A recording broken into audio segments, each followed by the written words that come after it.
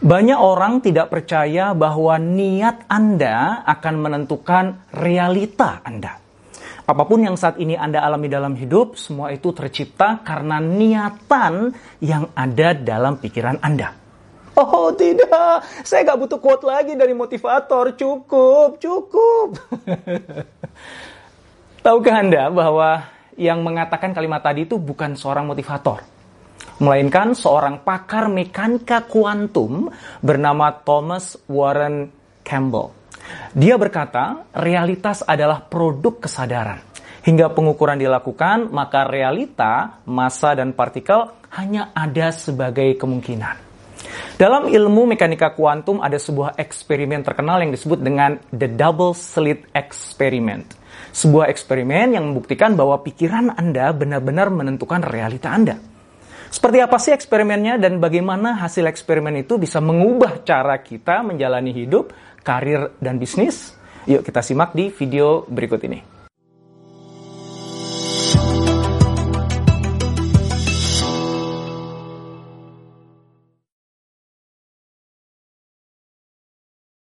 Para ahli mekanika kuantum sudah lama meyakini bahwa kesadaran yang tercipta dari pikiran berkaitan dengan dunia materi yang ada di sekitar kita.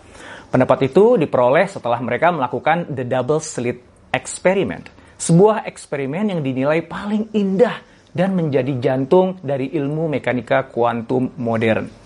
Eksperimen ini menghasilkan sebuah fenomena yang sampai saat ini belum mampu dijelaskan secara baik oleh para ahli. Sebelum kita lihat seperti apa eksperimennya, silakan tekan tombol subscribe dan aktifkan notifikasinya ya, supaya teman-teman dapat pemberitahuan ketika video berikutnya tayang. Oke, eksperimen dilakukan pada sekumpulan elektron, atau bagian dari atom yang merupakan substansi terkecil yang membentuk apapun di dunia ini. Elektron-elektron itu ditembakkan ke sebuah lempengan yang memiliki satu celah vertikal di tengahnya. Elektron yang berhasil menembus celah tersebut kemudian menghasilkan sebuah bentuk pita pada dinding di balik lempengan. Hasil tersebut sudah diprediksi karena mencerminkan perilaku partikel pada umumnya yang selalu membentuk garis lurus ketika ditembakkan. Kemudian eksperimen itu diulang. Tapi kali ini pada lempengan tersebut dibuat dua celah vertikal. Dan ketika elektron yang sama ditembakkan melalui kedua celah tersebut, hasilnya bukan dua bentuk pita sebagaimana layaknya partikel, melainkan deretan bentuk pita. Kok bisa ya? Nah, hasil eksperimen kedua ini menarik. Ternyata elektron-elektron tadi berperilaku seperti gelombang. Ketika sekumpulan gelombang ditembakkan melalui kedua celah, maka gelombang yang berhasil tembus akan membentuk gelombang baru. Dan ketika gelombang bertabrakan, maka gelombang itu akan saling mengeliminasi sehingga membentuk deretan pita pada dinding.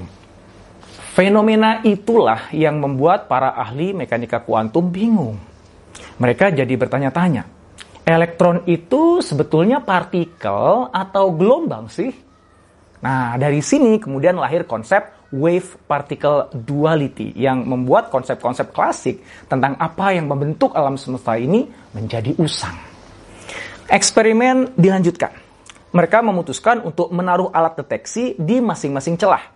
Tujuannya supaya bisa diketahui apa sih yang sesungguhnya terjadi pada elektron ketika melewati kedua celah pada lempengan.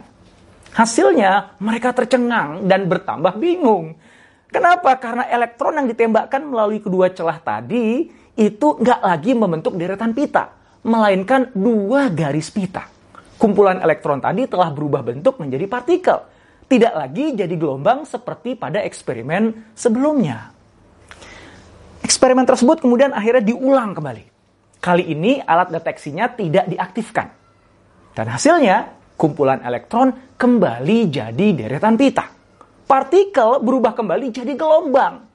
Wow, apa yang terjadi? Ternyata keberadaan alat deteksi telah mempengaruhi bentuk fisik dari elektron. Eksperimen pun dilanjutkan dengan sedikit perubahan. Alat deteksi dibiarkan aktif, tapi mereka tidak akan mengambil data apapun dari alat deteksi tersebut. Juga tidak ada niat untuk merekam hasil yang diperoleh. Apa yang kemudian terjadi menurut Anda? Para peneliti tambah kaget. Karena elektron tersebut ternyata tetap menghasilkan deretan bentuk pita. Artinya, bentuk fisik elektron tetap sebagai gelombang. Padahal pada eksperimen sebelumnya ketika alat deteksi diaktifkan, maka elektron yang ditembakkan akan menghasilkan dua bentuk pita. Artinya bentuk fisik elektron kan partikel. Ternyata, dari eksperimen itu ditemukan bahwa perubahan bentuk fisik elektron tidak dipengaruhi oleh keberadaan alat deteksinya, melainkan oleh niat si peneliti. Ketika peneliti berniat untuk mengukur apa yang terjadi, maka perilaku elektron berubah dari gelombang jadi partikel. Fenomena inilah yang membuat mereka kemudian menyimpulkan bahwa sang pengamat menciptakan realitasnya. The observer creates the reality. Salah satu penjelasan terkait fenomena tersebut disampaikan Erwin Schrödinger, seorang ahli matematika menerima hadiah Nobel dari Austria. Dia menemukan fakta bahwa perilaku elektron yang melewati kedua celah kemudian membentuk deretan pita pada dinding ternyata memiliki pola sebuah distribusi kemungkinan atau probability distribution.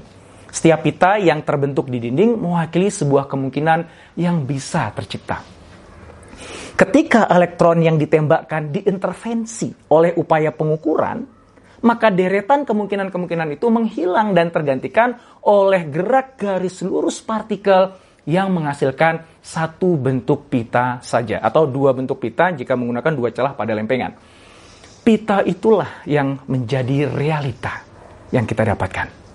Pemahaman atas hasil penelitian tadi saya coba sederhanakan sekaligus saya jelaskan keterkaitan dengan prinsip rising yang pertama.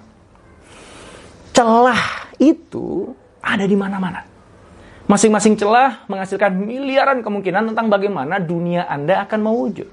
Ketika Anda memutuskan untuk mengukur dunia dari sebuah celah, maka berbagai kemungkinan yang ada sebelumnya menghilang hingga tertinggal satu saja, dan itulah kemudian yang menjadi realita Anda. Singkatnya, pikiran kita tentang realita menciptakan konstruksi fisik dari apa yang kita lihat di hadapan kita. Jika kita melihat dunia di sekitar sebagai sesuatu yang biasa aja, maka dunia kita akan biasa aja. Namun jika kita memilih untuk melihat dunia ini sebagai tempat yang luar biasa, maka dunia Anda akan jadi luar biasa. Sejarah umat manusia membuktikan bahwa pikiran menciptakan realita.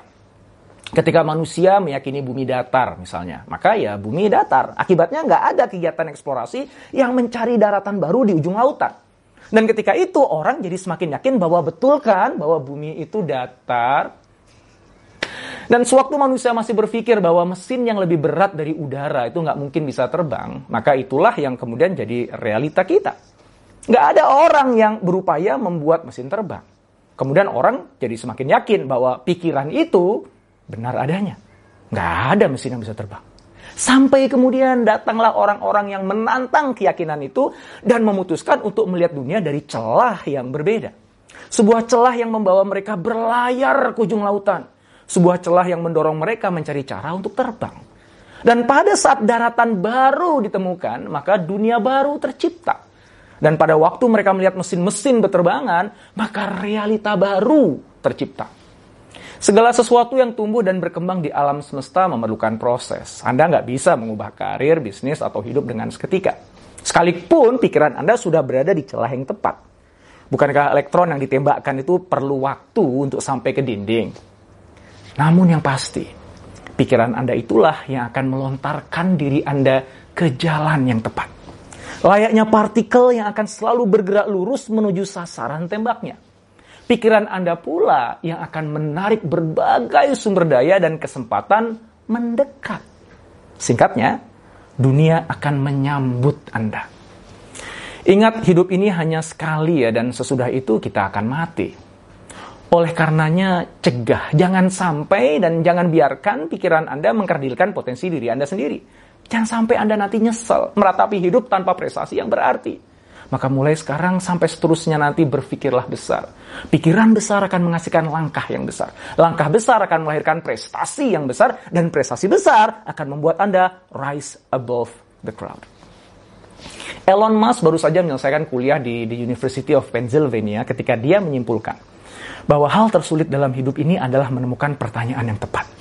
Dia percaya ketika dia berhasil menemukannya, maka semua akan dapat diraih dengan mudah. Musk akhirnya menemukan pertanyaan itu. Hal-hal apa saja sih yang akan memberikan dampak terbesar bagi masa depan kehidupan umat manusia? Nah, itu pertanyaannya. Dan bagi Musk, jawabannya adalah internet, energi terbarukan, dan kolonisasi luar angkasa. Musk kemudian memutuskan untuk berkontribusi pada ketiga hal tersebut.